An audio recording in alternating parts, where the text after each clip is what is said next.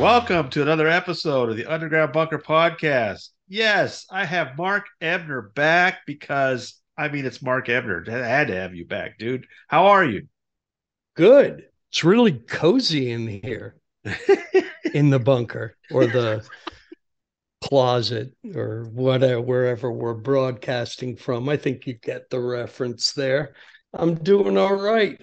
Well, How we now, doing, Tony? all the news Coast to that coast. coast to coast. I'm in New York, you're in LA, and of course, all the news I hear coming from LA is about these strikes.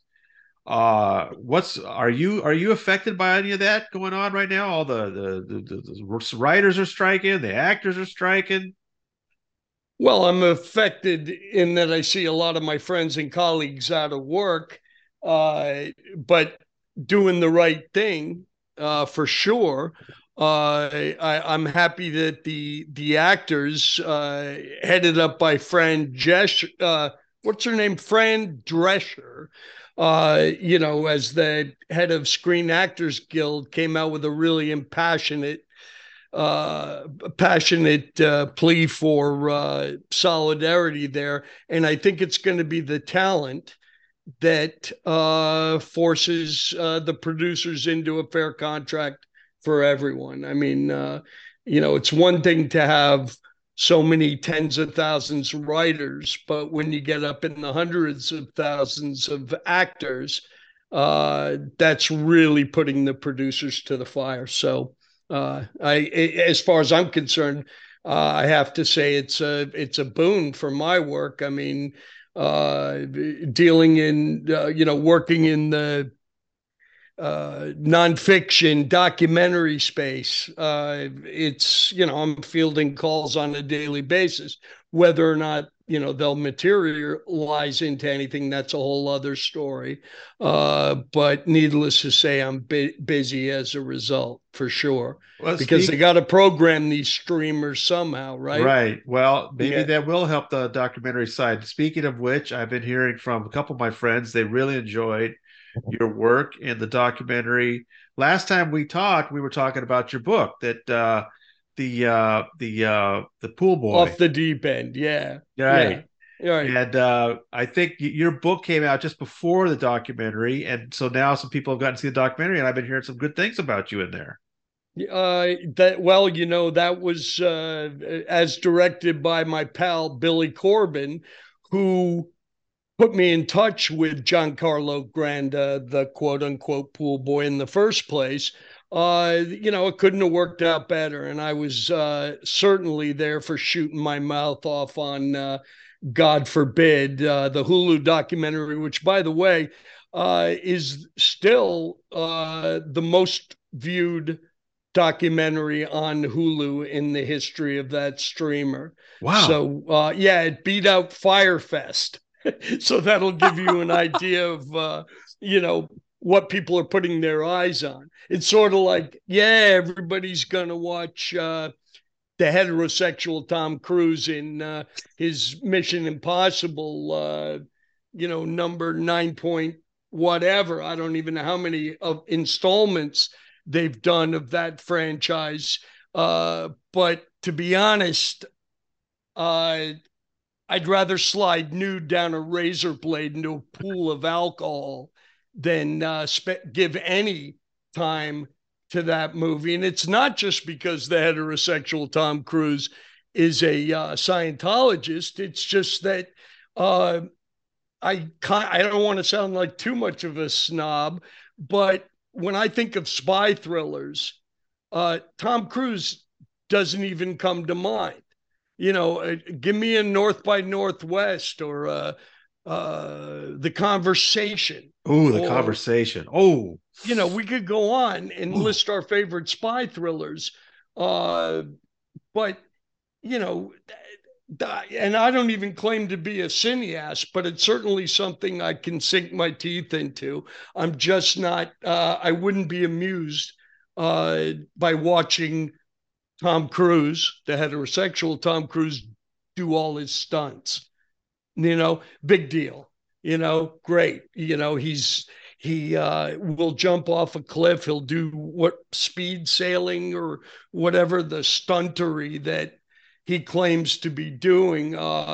I'm sure it's all fantastic and enjoyable for people that, especially people of the TikTok generation who have no concern for, actual story and dialogue and that sort of thing. And it pains me to say that because, as I think uh, Cruise's writer and director is, an old pal of mine, and I believe at least an acquaintance of yours, Christopher McQuarrie, who has gone. I don't know the guy. Tell me Oh, about okay. this. I didn't know you knew him. Tell me about that. Oh, yes. I was in his wedding.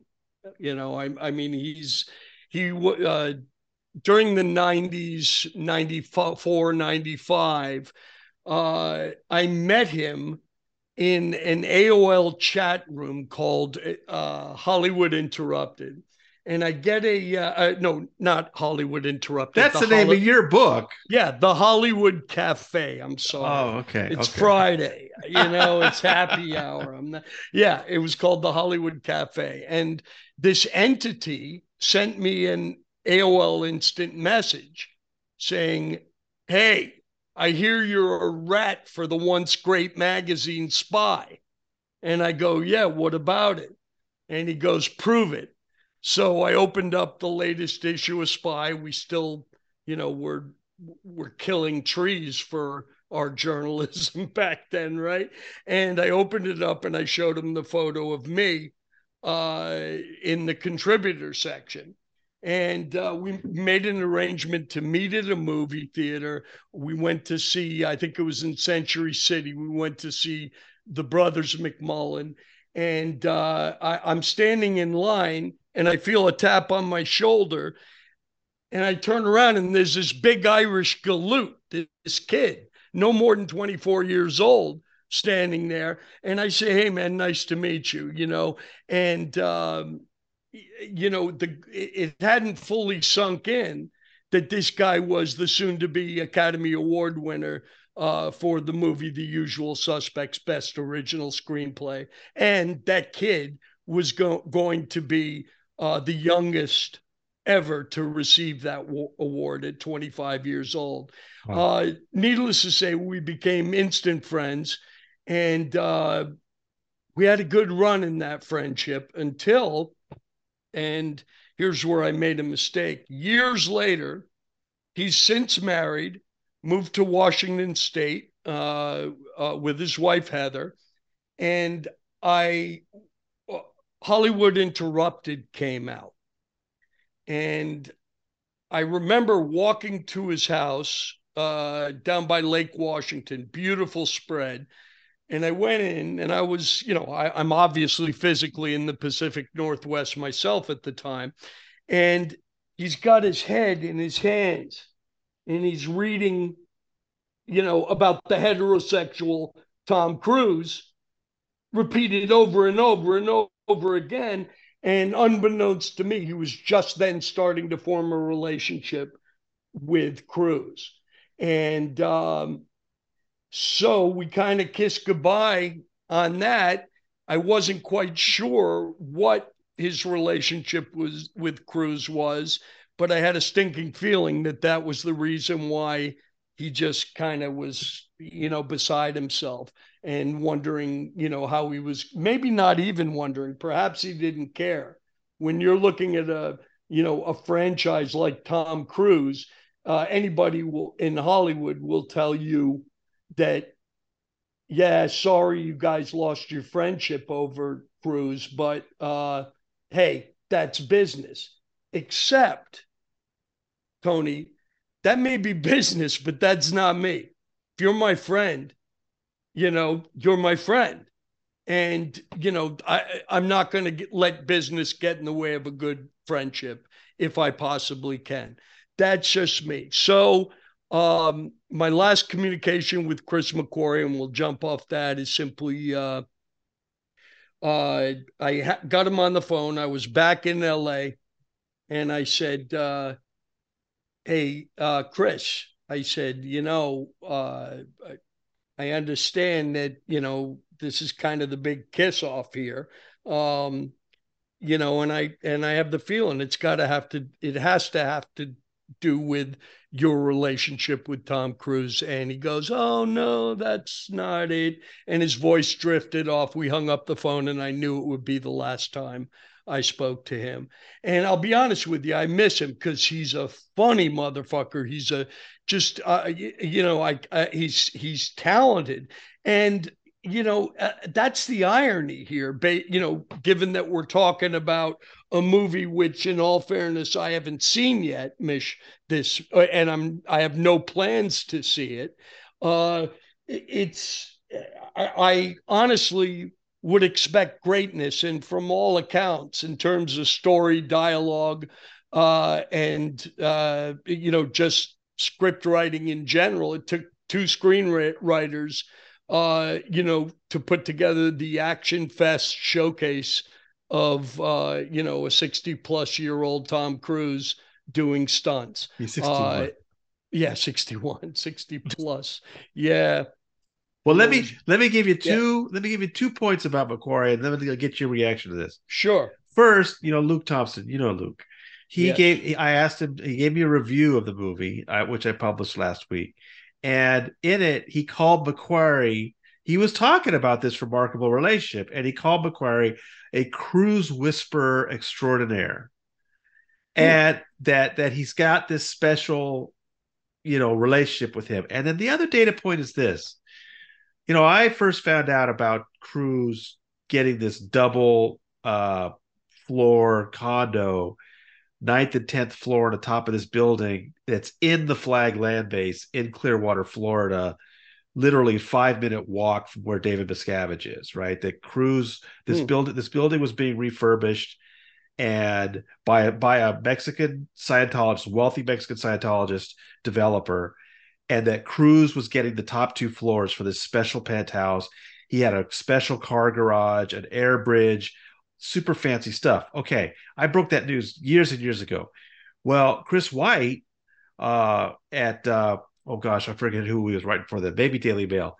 He did a really good piece where he looked at the other units in the building that he found that, for example, Cruz had also bought a unit for his mom. Unfortunately, she died before the building was finished.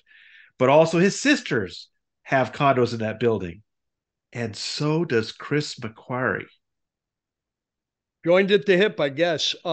It's baffling to me because part of the reason why McQuarrie and I became friends in the first place was my infinite skepticism, uh, especially when it came to, I mean, he knew that, years before we met, uh, well, nah, not really, but he knew that, I was, right up there in terms of the critical community of Scientology. Um, it makes you wonder. I mean, if he's actually going to have that much proximity, day in, day out with Tom Cruise, who's zooming who? Who's the whisperer here? It may well be Tom Cruise. And for all I know, Chris, against all my, thinking, based on having known the guy as well as I did, uh, could it be that McQuarrie is indeed a Scientologist? That's a good question. I mean, he's apparently got a condo in the Flag Land Base. Uh, yeah, I mean, I don't know. It doesn't surprise me. I mean, that's a good find. I wasn't aware of that, but it doesn't surprise me at all. I mean, uh, it's, I guess they're creating such fortune, in their cinema enterprise that it only who else are you going to hang out with to celebrate with. I know Tom is showing up in Atlanta and Washington D.C. and all the cities where it's premiering and being that man of the people and the fans, but I'm always that guy who will do what I can, whether it's via social media. Whenever this guy's got a movie coming out, it's incumbent upon me to remind people, your listeners already know the drill, but that Tom Cruise is indeed the front guy for the criminal cult of Scientology. And, every time, uh, he comes out with a high profile project and nobody's putting his feet to the fire because how carefully organized Cruise's PR really is. I mean, he's a master at evading questions about that. You go to a junket for Tom Cruise, and I've been at these junkets and got hauled out on my ass for bringing up the Scientology question, but they got roadblocks everywhere you look, and he's not going to get sandbagged, uh, about that. And so that's my position is that the more popular he is, the more unfortunate people are going to get lured into his cult. Now, if he had disavowed the cult, and logic defies in the face of everything that I'm sure he knows about it. If he had disavowed the cult, then I just wouldn't have a problem. Doesn't mean I'd want to go see his huge movie franchise, because as we said, I expect more from a spy thriller than just stunts and special effects. That's just a personal thing. But then on the other hand, who knows?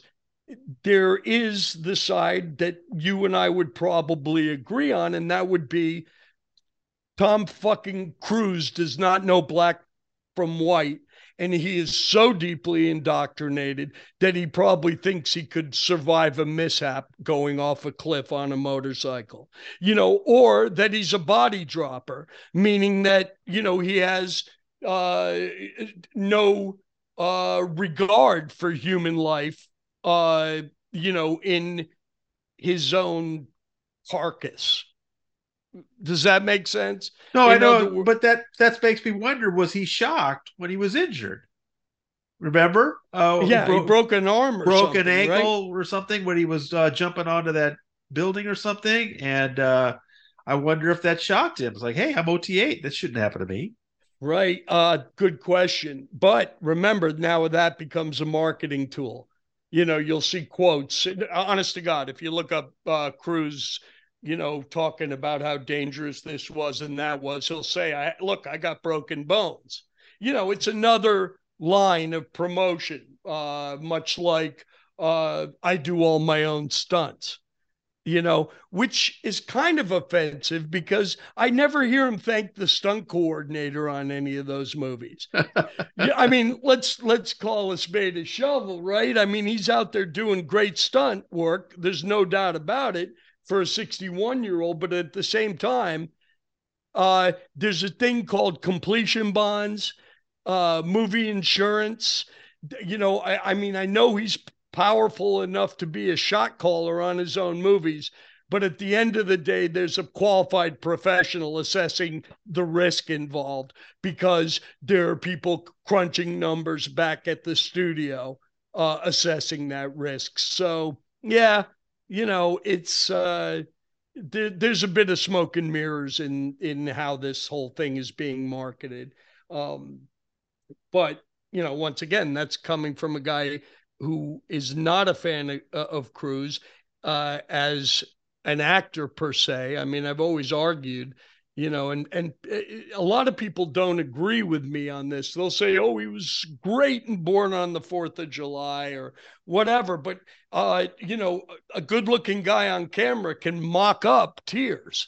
I think you and I have had this discussion again. Well, Is I was that gonna ask you this. I was gonna bring it up with you again because when you raised that question last time, and I heard from people that thought that this was a very interesting point you made, and that is, that Scientologists have this, they talk about this reactive mind and getting rid of the reactive mind and going clear. And I think you raised the question: how does a Scientologist actor, if acting's all about reaction, right? how do you act without a reactive mind? You can explain it better than I explain that. Explain Well, what I you meant, just because think on the, if you're following whether it's the Milton Casellas Beverly Hills Playhouse thing, it's it's basically mocking up your own reality, and that means if the scene calls for you to cry, you may not have an emotion attached, but from the school of Alfred Hitchcock, who North by Northwest, I've got to plug that 1959 spy thriller again. But if you talk to someone like the ghost of Alfred Hitchcock, he'd tell you these actors, they're fucking cattle. You know, there's another guy, it would be, oh God, he's a French director, Bresson, would say, he'd go beyond Hitchcock and he'd say, look, they're just working models in front of a camera. So who would be better suited than a working model such as Tom Cruise, who, in to his credit, has managed to defy his own age and still exist as, the quintessential movie star. Now, the acid test to whether or not Tom Cruise can act is put him on a fucking stage and watch him fall apart. Because whereas the camera never blinks, to use a cliche, the audience never blinks in live theater. That's why if you're hoking it or mugging it or mocking up some reality and you're not projecting that from what would you call it, an emotional center per se, then you're not acting, and you can't pull that over on a sophisticated audience. That's why you don't see Scientology actors on stage. Rarely, if ever. And it's because they can't fucking act. That's really it. And I'll argue that all day.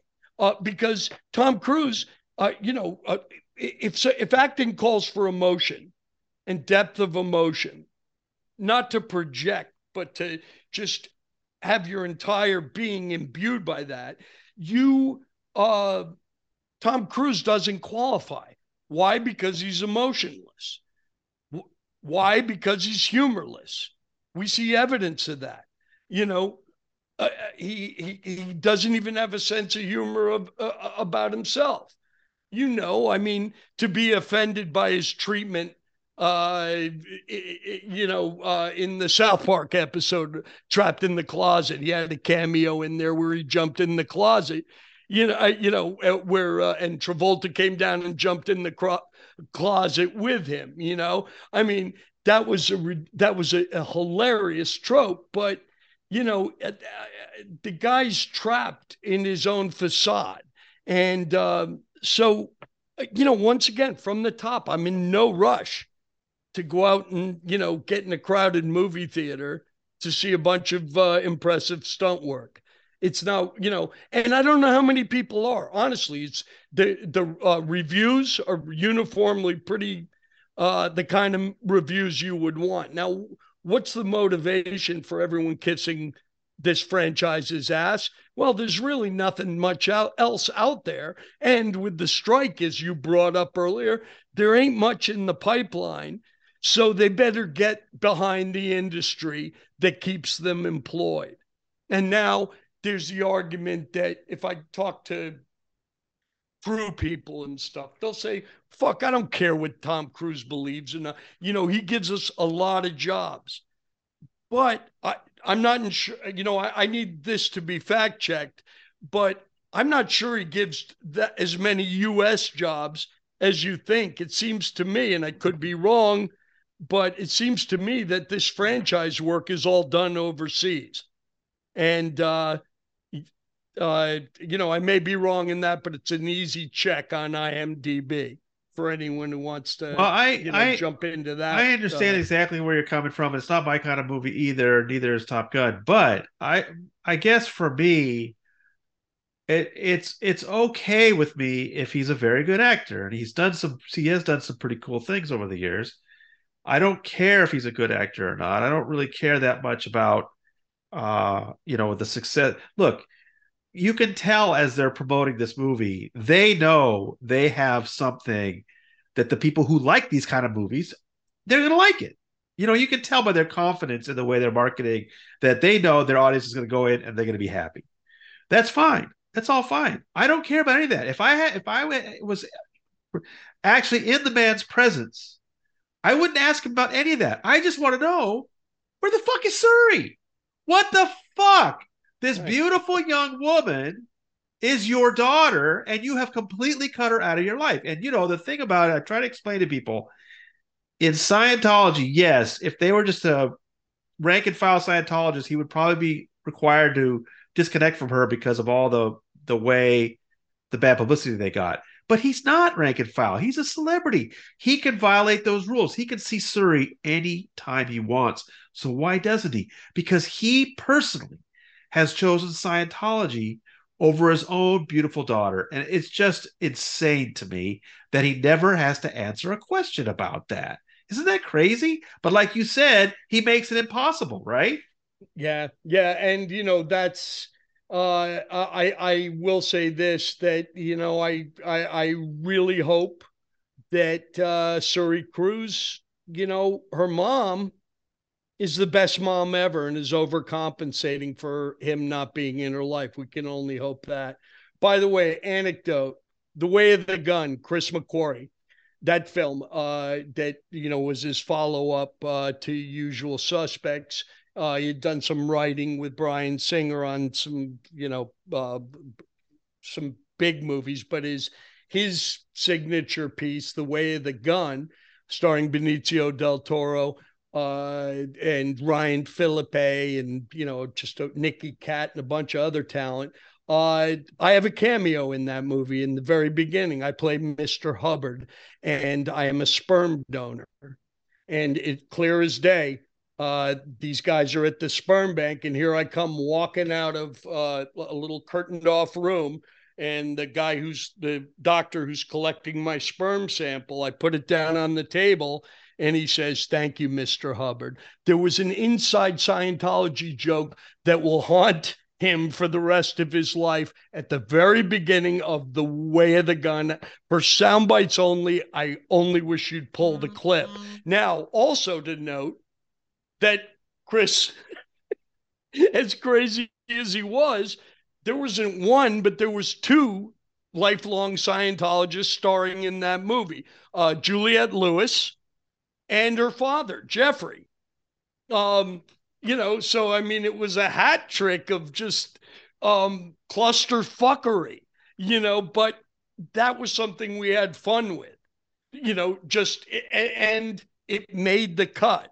What would you say qualifies you as a donor? I would say I am a fairly intelligent, good-looking man, physically fit, stable. Thank you, Mr.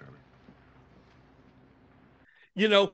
So it makes me wonder. I mean, wouldn't that have made Chris McQuarrie suppressive, something like that? No, because first of all, I think that the movie, as good as I thought it wasn't popular enough to really have people put those things together. Does that make sense? It Sure. doesn't, but to know that, there is a perverse pleasure in me taken from the fact that I play a sperm donor, And what year was uncredited.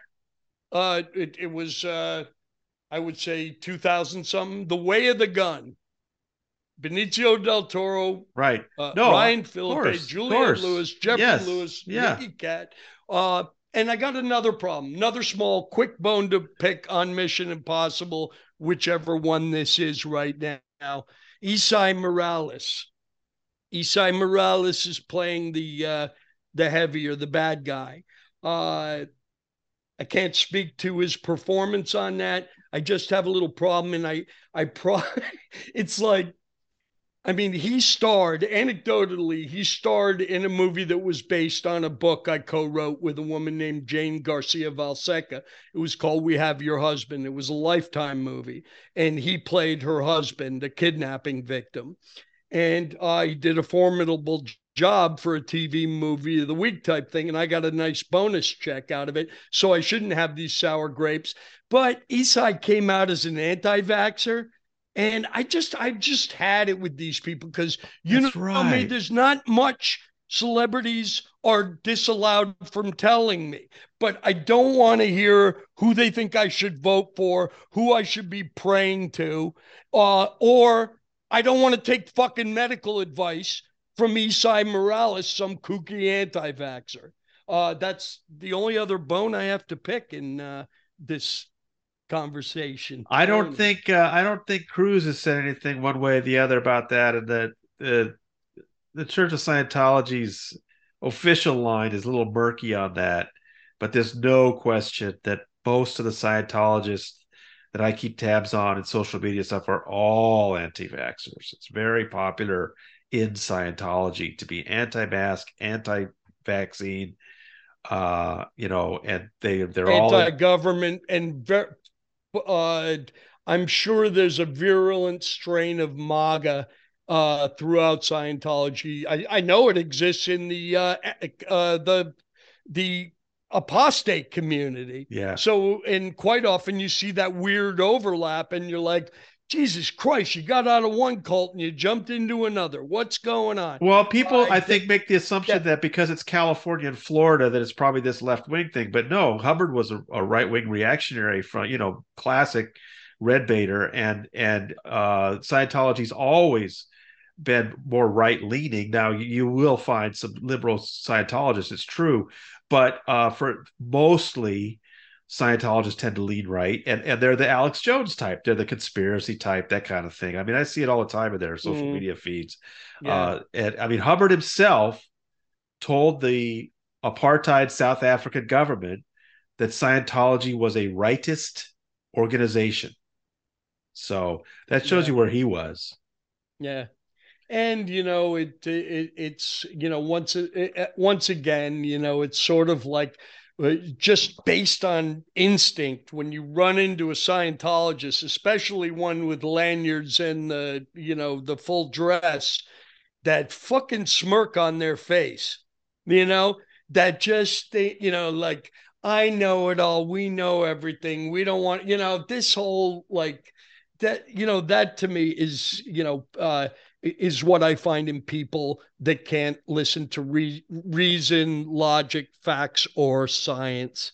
And I've just had it. But you know what, Tony? I'm determined to have a good time in spite of these motherfuckers.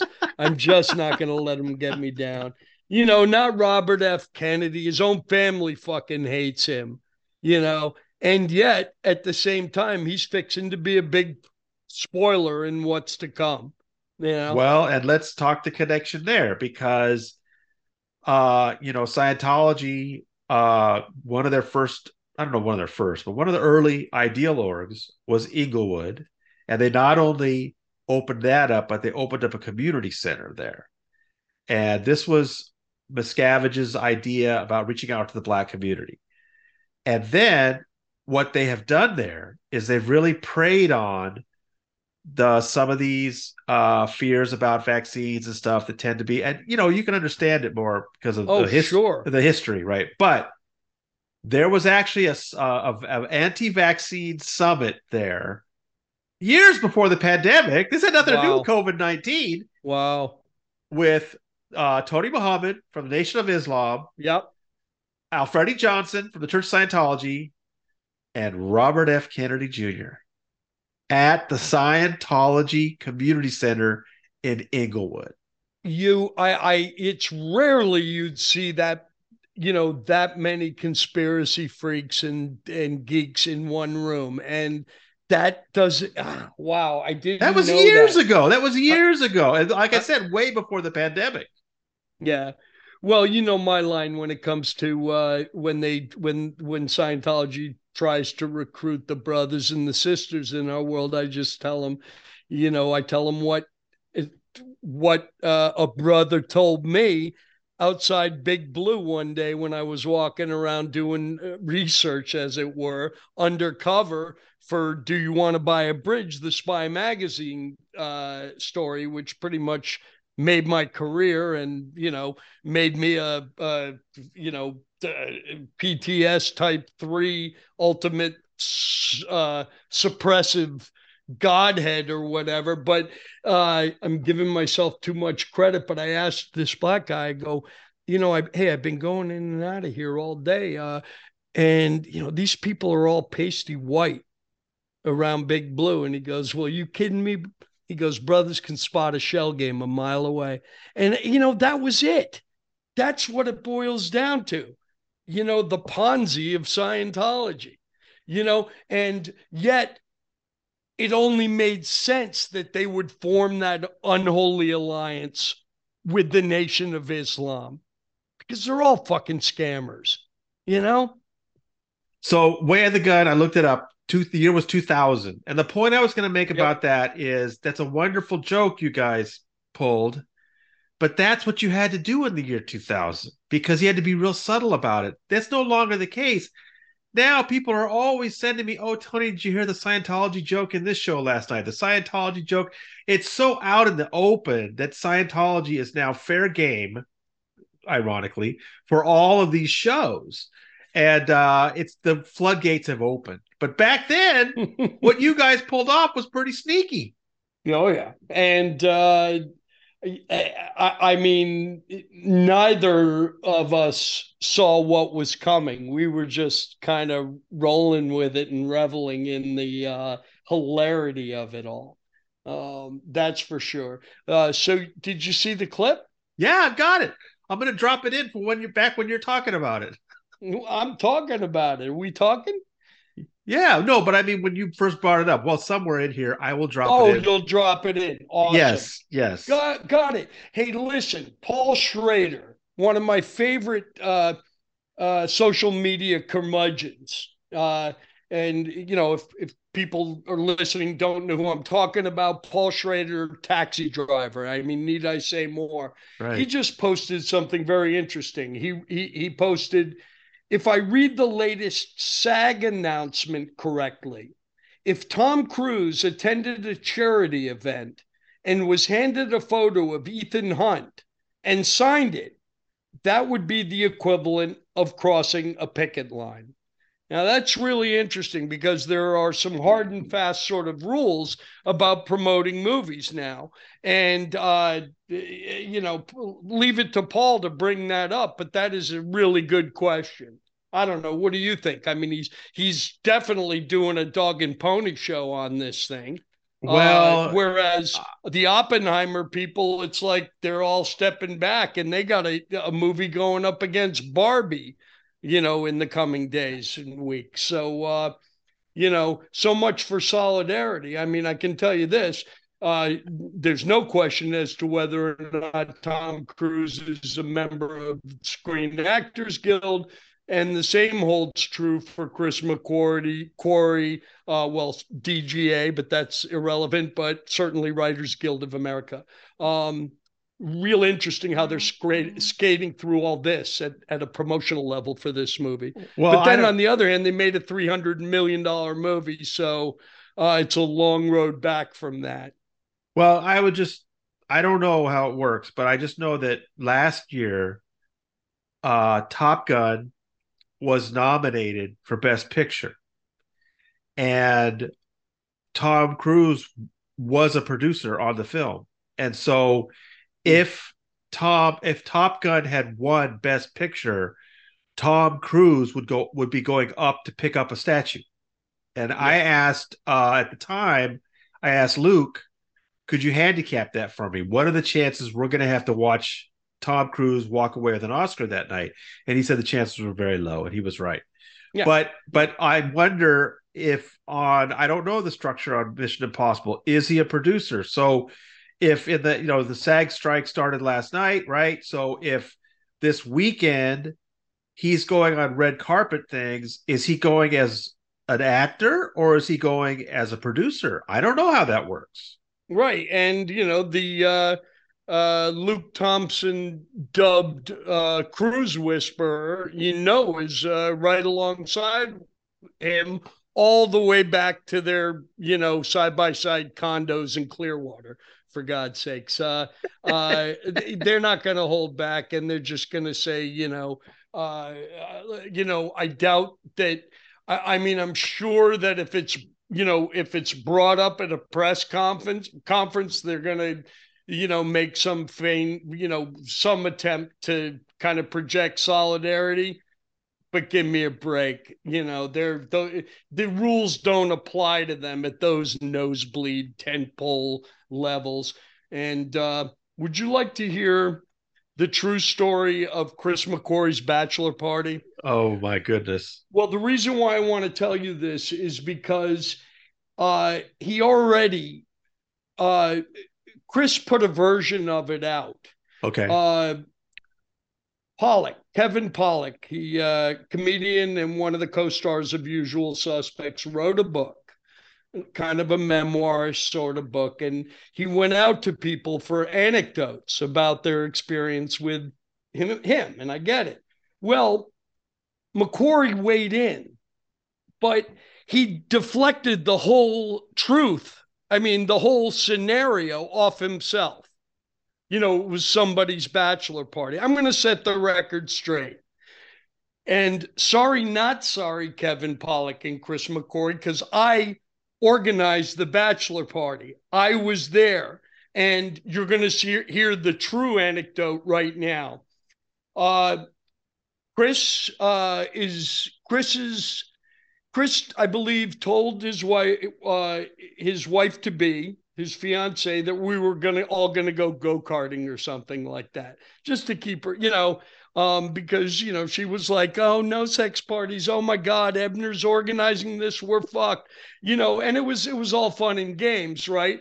And what we did is I hired a limousine where everyone in the bachelor party, we all jumped in the limousine. And before that, I had hired a porn star by the name of Selena Del Rey.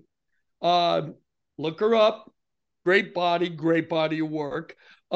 She was going to be at the corner of Sunset and the hotel, the Hyatt on Sunset, where I had rented the presidential suite for the party. She was going to be standing out there posing as a hooker on the street. And the limo driver already got the word that he was going to pick her up. Now, she jumps in the car. We're all going nuts. She's climbing all over us, trying to get to the bachelor boy, right? And to his credit, this is important, Chris was like, hands off. He was getting married. He would enjoy the view, but he wasn't going to physically get into any of this shit. And I applaud him for that. However, we make our way to the presidential suite at the Hyatt. Things are getting out of hand fast. Booze is flowing. Selena Del Rey, she pulls out all stops, in terms of, hooking up, taking off all her clothes, running around, dancing, doing everything but have the bachelor touch her. I can't say that was true for everything else. Cut to the chase. There's an actor. I don't want to be coy, but he's a good friend, and I really like this guy, so I'm not going to say his name. He's not that important. He was one of the core group of friends. He's drunk out of his mind on the couch, okay? And he falls back on the couch, and we've seen this before, where your head goes back, and you just start fucking passing out a little bit. He was 3 sheets to the wind with his head like this. McQuarrie says to Selena Del Rey, how much will it cost for you to go take a piss on so-and-so's head? And she doesn't name a price. We're peeling off hundos all night long. She's doing fine. I say, give her 100 or whatever. He gives her $100 bill, right? She gets up on the couch and straddles like this young actor who's like passed out with his head tilted back, and dumps a bladder load of porn star piss right into his open mouth. And everyone's just like, oh God. And then at the same time, we're thinking, does anyone have a camera? Have we memorialized this? And then that's when Kevin Pollak walked in. And he literally walked in as she was dumping her bladder into the mouth of this poor, unsuspecting actor. And I can't do him justice, but Kevin did one of these. Well, there's someone who's not running for public office anytime soon. And we just all hit the fucking floor. And that's the true story. That's the true anecdote. And, I need to be a guardian of truth in these situations. Mark, it's just I know how dedicated you are to the truth, getting to the truth. Oh man, I'm such a fucking stoner. You know what I did the other day? I was doing one of these crime shows, and unrelated, by the way. And 3 hours in the chair, I'm like at the end of my rope, and they asked me a question like, "So, what do you think it was that drove this man to commit this heinous, brutal murder?" And I go, "I don't know, but maybe he was friends with the fancy persuasion." Now, do you know what I was saying there? The little Easter egg I was throwing in? It's a song by Ace. It was called How Long in the 70s, 80s. How long has this been going on? And then you're friends with the fancy persuasion. And for some reason, I I had remember that that. lyric in my head. Yes, So I yes. threw it in as my Easter egg. And nobody blinked. So they just kept running tape. So maybe that'll actually make the show. I can't divulge the network, but speaking of shows and speaking of the pool boy, Yes. Giancarlo Granda, myself, and Tom Arnold are almost set to do a road show called the Holy Shit Show. SH T, the Holy Shit Show, God forbid, blah, blah, blah. And we're going to go on the road as starting in Louisville in mid-August. We're going to do a road show, and it ought to be pretty good only because we are on the cusp. Within 2 weeks, we are going to see Jerry Falwell Jr.'s entire legacy go right down the shitter because the federal government, Department of Education, is about to come down with unprecedented fines against that institution, that cult that it became, radicalized evangelicals, Liberty University. They are going to get hit so hard that I can only say holy shit, and let's take it on the road. So that's what I'm up to. That's What do that's you got just in the like pot? that's only like 3 weeks from now. That's I know. fantastic. That's fantastic. Yeah, yeah. So, if we pull it off in Louisville, perhaps we'll, roll on through the country, and I hope you come to New York. yeah, man. So do we. So do we. Yeah, so it's a little premature to announce that, but we do have a backer in Louisville, and that's why he wants to start it there. And I would love to do one of those shows in Lynchburg, Virginia, right in the city, of the hometown of, that cuck Jerry Falwell Jr. and his sociopathic wife. What better venue? Then we'll hit Miami. I don't know. But the summer is shaping up to be a really good time. That's fantastic, man. And then Yeah. How about you? tell me about your podcast too. What's been going on with that? Podcast. That's really, it's a combination labor of love and me getting serious about podcasting. In my other attempts, it was hit or miss. I do a good one, a great one, and then I do some shit. Because I'm only, I'm into a cheap mic and just fucking around out there. What I did was I got with my old radio producer, a woman named Mickey Ramos. She knows me better than anybody. She produced my old radio show. We're back together again 23 years later, and she learned podcasting. She bought the equipment, and she's producing the fuck out of basically what it is it's a triptych through my career. And at the very least, we will have archived the how I got those stories, but we're doing it in such a way, like, I've got 6 Degrees of Paris Hilton broken down into 6 episodes. Wow. I've got my year at the tabloids, at National Enquirer, and everything, I did and went through there. That'll be 3 episodes. So we're banking these, and the goal is to release them all at once. And who knows, maybe taking the cue from some of the brighter minds in entertainment right now, perhaps if the stories work and they hold their own, which I believe they do, otherwise I wouldn't be sitting here. Who knows what we can do with that in terms of exploitation. I mean, with deepfake technology now, you could have me at any age walking through the story in living color. That's based true. on a photograph of right, me. Right. And I'll tell you, a lot of people, I don't want to bust anybody, but some people are not only submitting to artificial intelligence and deep fakery, but they are also committing themselves to it creatively. And it's a whole new world. It's going to be crazy. And quick plug, as a guardian of my own copyrights and intellectual property, as much as I can get excited about artificial intelligence, I also own a piece of a company called Union, which is essentially anti artificial intelligence. I got with a group out of Austin, Texas. I got a very small piece.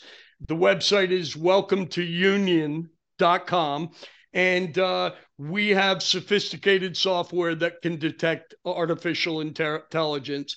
And it's not a come on. The guy who developed this software is the former head of tech security at the New York Times. And indeed, we got the guy who knows how to do it. And, if anybody wants to try it, first one is on us, and we'll certify your work, your script, your book, anything you want to send us. We'll run it through the machinery. And if we can certify that it is non-AI. And, hopefully that'll take off. But like any business venture, you're only as good as your marketing. And right now, it's war. We're in the middle of a war right now, so I don't know where we'll fit in, but I know we have in the words of Scientology, we have the right technology at the right time. God damn it. Well, you look like you're doing great, man. It's so fun to talk to you. And likewise, let's just never lose our sense of humor. I'm with the world, with this country, with so many people. I was thinking the other day, about the cult mentality, the cult of Trump and MAGA and all that, and how it relates to, the cult that we have individually made a good part of our life's work. I thought of Stephen Hassan, cult expert. And I thought, my God, there's really only one man who I've sat with before and interviewed at length, on the Philip Gale story in Cambridge. And I never met a more kind and sort of, he's the opposite of me. He doesn't get outraged. He sees, understands cult mind control so well that, we're going to need an army of Stephen Hassans out there, to break this fucking spell, because, it's just, I think, the MAGA, the QAnon, I think they're all in too deep to raise the white flag when all evidence suggests that, yeah, it might be about time. You know what I mean?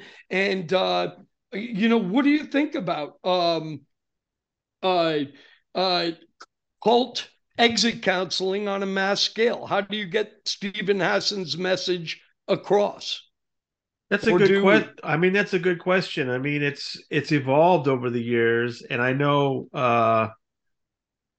one of the things that I hear from Hassan and also Rick Ross is, it's not easy to get somebody stuck in one of those groups to get out. And I am always curious when I'm talking to ex-Scientologists, asking them, what was it for you? What got you? I know that I think both Hassan and Ross talk about, if you can get them thinking about ways in which they agree that the leader was wrong about something, just Mm-hmm, anything, mm-hmm. really, was Hubbard right about everything? And it's hard. It's hard to get them to think of any example.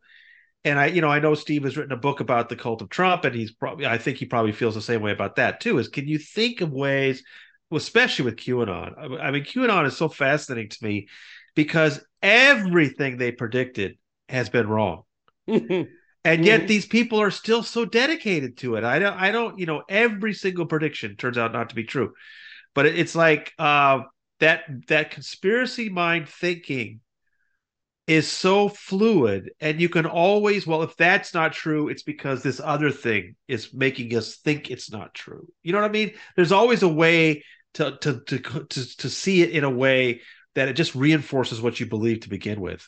It's Right. Matt. And It's also, in terms of playbooks, I guarantee you that, when you get into the you're a pedophile, no, you're a pedophile, the cult of Hollywood pedophilia. And believe me, I have legit uh, grudges and work that I've accomplished taking down real pedophiles, to the point where I believe that, if you pull back the layers of those QAnon people, that's where you're going to find a lot of pedophiles throwing up a smoke screen for their own behavior. I guarantee it, because that movement, remember, uh, there's a certain sector of society that fucking is all in for Trump, and those are the criminals themselves. Those are the racketeers, the con men, the convicts who can't get hired out of prison. They are they thrive in Trump style chaos, and that's why it's so dangerous. That's why there's a body count, you know that's so it's really disturbing. And I know it's a broader and bigger issue than what we've been talking about, but But there's a lot of connections. I mean, there's some really interesting connections between Scientology and QAnon, which I've tried to keep an eye on. And yeah. uh it's it's the same in both of them. It's the same kind of thinking, though, that I think a lot of it has to do with people wanting to be part of a larger narrative. In other words, people are frustrated in some way with their lives. They don't want to accept kind of what their situation is and who they are. Now, you and I are the kind of people well, we just change it. We do what we can to make things better or whatever. We fight and claw our way.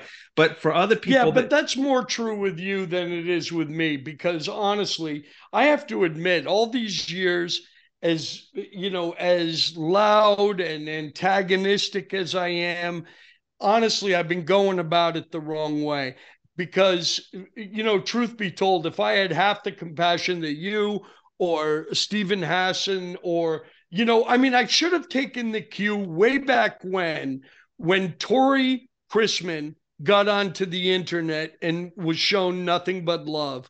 At the end of the day, that's what worked with her. yeah, And yet, I'm just too much of a fucking animal with a grudge, to let these cults get away with their shit on my watch. And in the meantime, I disregard the victims. And, so it's been a long, long learning spell, but I'm finally at a place where I can admit that, yeah, I'm good for a fucking soundbite, but at the end of the day, am I really helping the cause of, helping to counsel out actual, no, they think I'm crazy, and rightfully so. They get a, Yeah, but Who's that guy I yelling in mean, the street corner? I just heard today from somebody that was so grateful for some coverage that I did. It had nothing to do with counseling people, or I mean, just they like the spotlight we put on these controversies and abuses. That there's definitely that's part of the whole thing that needs to be done here. That this organization it needs to be investigated. That's all. I'm not an activist. I'm not. I just want to show what this organization does, and it's other Mm-hmm. people's job to do something about it. Mm-hmm. But I hear from people all the time and say how valuable this kind of work is. So, yeah, I get that way too. I get frustrated. I get a little angry.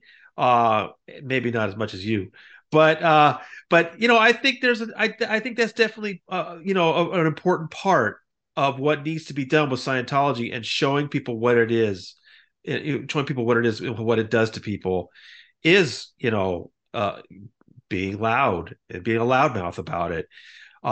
Yeah, I think I'm like you. I'm not great at the other part where it's like being the counselor and helping people out. I that's that other people do better at that. And you pointed out somebody, and then I can think of some other people as well. They're very patient. They're very helpful.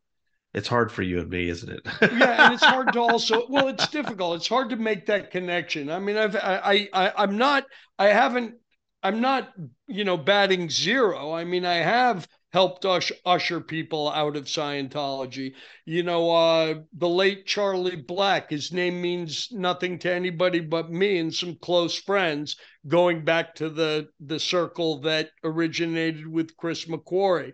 Chris ever listens to this, Charlie Black, he left us too soon, but both of us helped him get out of Scientology. So it is amazing to me that whereas I have no idea if you're a Scientologist or not, uh, but Luke Thompson, Cruise Whisperer, man, you guys are practically sleeping together for God's sakes. I mean, I wonder what goes on at that apartment. You think there's any grab ass going on there? I don't know. I mean, if you love money, those two guys have more money than God right now. So they must be like giddy like schoolgirls at a fucking Sadie Hawkins dance over the fact that there's nothing else out there, spare Indiana Jones and the specter of Barbie, to stop them from making billions of dollars off a stupid movie. Well, I don't know. Claire Hadley told me something really interesting. I did a podcast with her. I think it was like my second podcast I did last year to start this thing. And she told me one day they were at Int Base, and Miscavige said to her that Tom Cruise gives all of his producer credit money to the church. Now, see, Scientology celebrates big donors, but you rarely ever see an actor on there. The only time you ever see an actor is like Nancy Cartwright and what's her name, Judy Norton. But And come on, the lady of the plaques, Gay uh, Rabisi. yeah, but yeah, that's true. That's true. Well, she had 3 of those plaques. I That's think, right. right? But Yeah. I think, Cruz probably, the other celebrities, don't give me a plaque, don't give me a trophy, don't put me in the magazine, right? Right. But Claire said, Miscavige said right in front of her that Cruz donates the money he makes as a producer on these films. So I mean, that's, oh my God, Top Gun. Think about how much money he made on Top Gun. So Well, those if producer fees are, they're outrageous to begin with, but if they follow the money, then that's a constant revenue stream to help Scientology stay afloat to the point where they can buy up more real well, they estate. have tons of money. There's just no Yeah. question. They have billions, and so that's why even though the membership seems to be shrinking still, they're not going anywhere, Mark, I know. which is amazing. I It's know, and it's I've every year I think this could be the end, but it's sort of like where did I guess I should have realized this around Operation Snow White. I should have seen the writing on the wall. because if they could, they succeeded in getting the U.S. government to fucking buckle. I mean, wow. There's not much coming back from that. It's like, what I mean, the IRS today, if they tried to come back and they'd have to pay a lot of reparations. Crazy shit. But I'm with you. We'll be talking about this, for until God knows when. Well, it's always fun to talk to you about this It stuff. was, yeah, man, yeah. I called you because I wanted to talk about Tom Cruise in this movie, and we ended up focusing on his buddy more, and that was great. It's amazing. Yeah, you never know what's going to happen. I do hope you find a good spot to drop that clip from The Way of the Gun I in will. there. I will. And I feel good about our chat mainly because we didn't, we found some new stuff to talk about, and that's always that makes for the best podcast, Tony. Thank So you keep so it up. much. All right. Shoot me a link and I'll do my thing with it. Although I'm shadow banned on Twitter, so I can't guarantee any action there, but oh well. We'll do our best. All right, All right, man. man. Thank you so much. I really appreciate Later, it. Tony. Bye. Talk to you later. Now I will go down in Bunker Town again, again, again to witness history. Ride the storm, wait to see a reckoning, and the day they all come. Oh,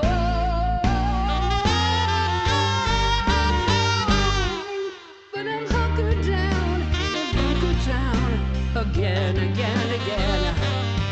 Yeah, I'm hunkered down in Bunker Town again, again, again.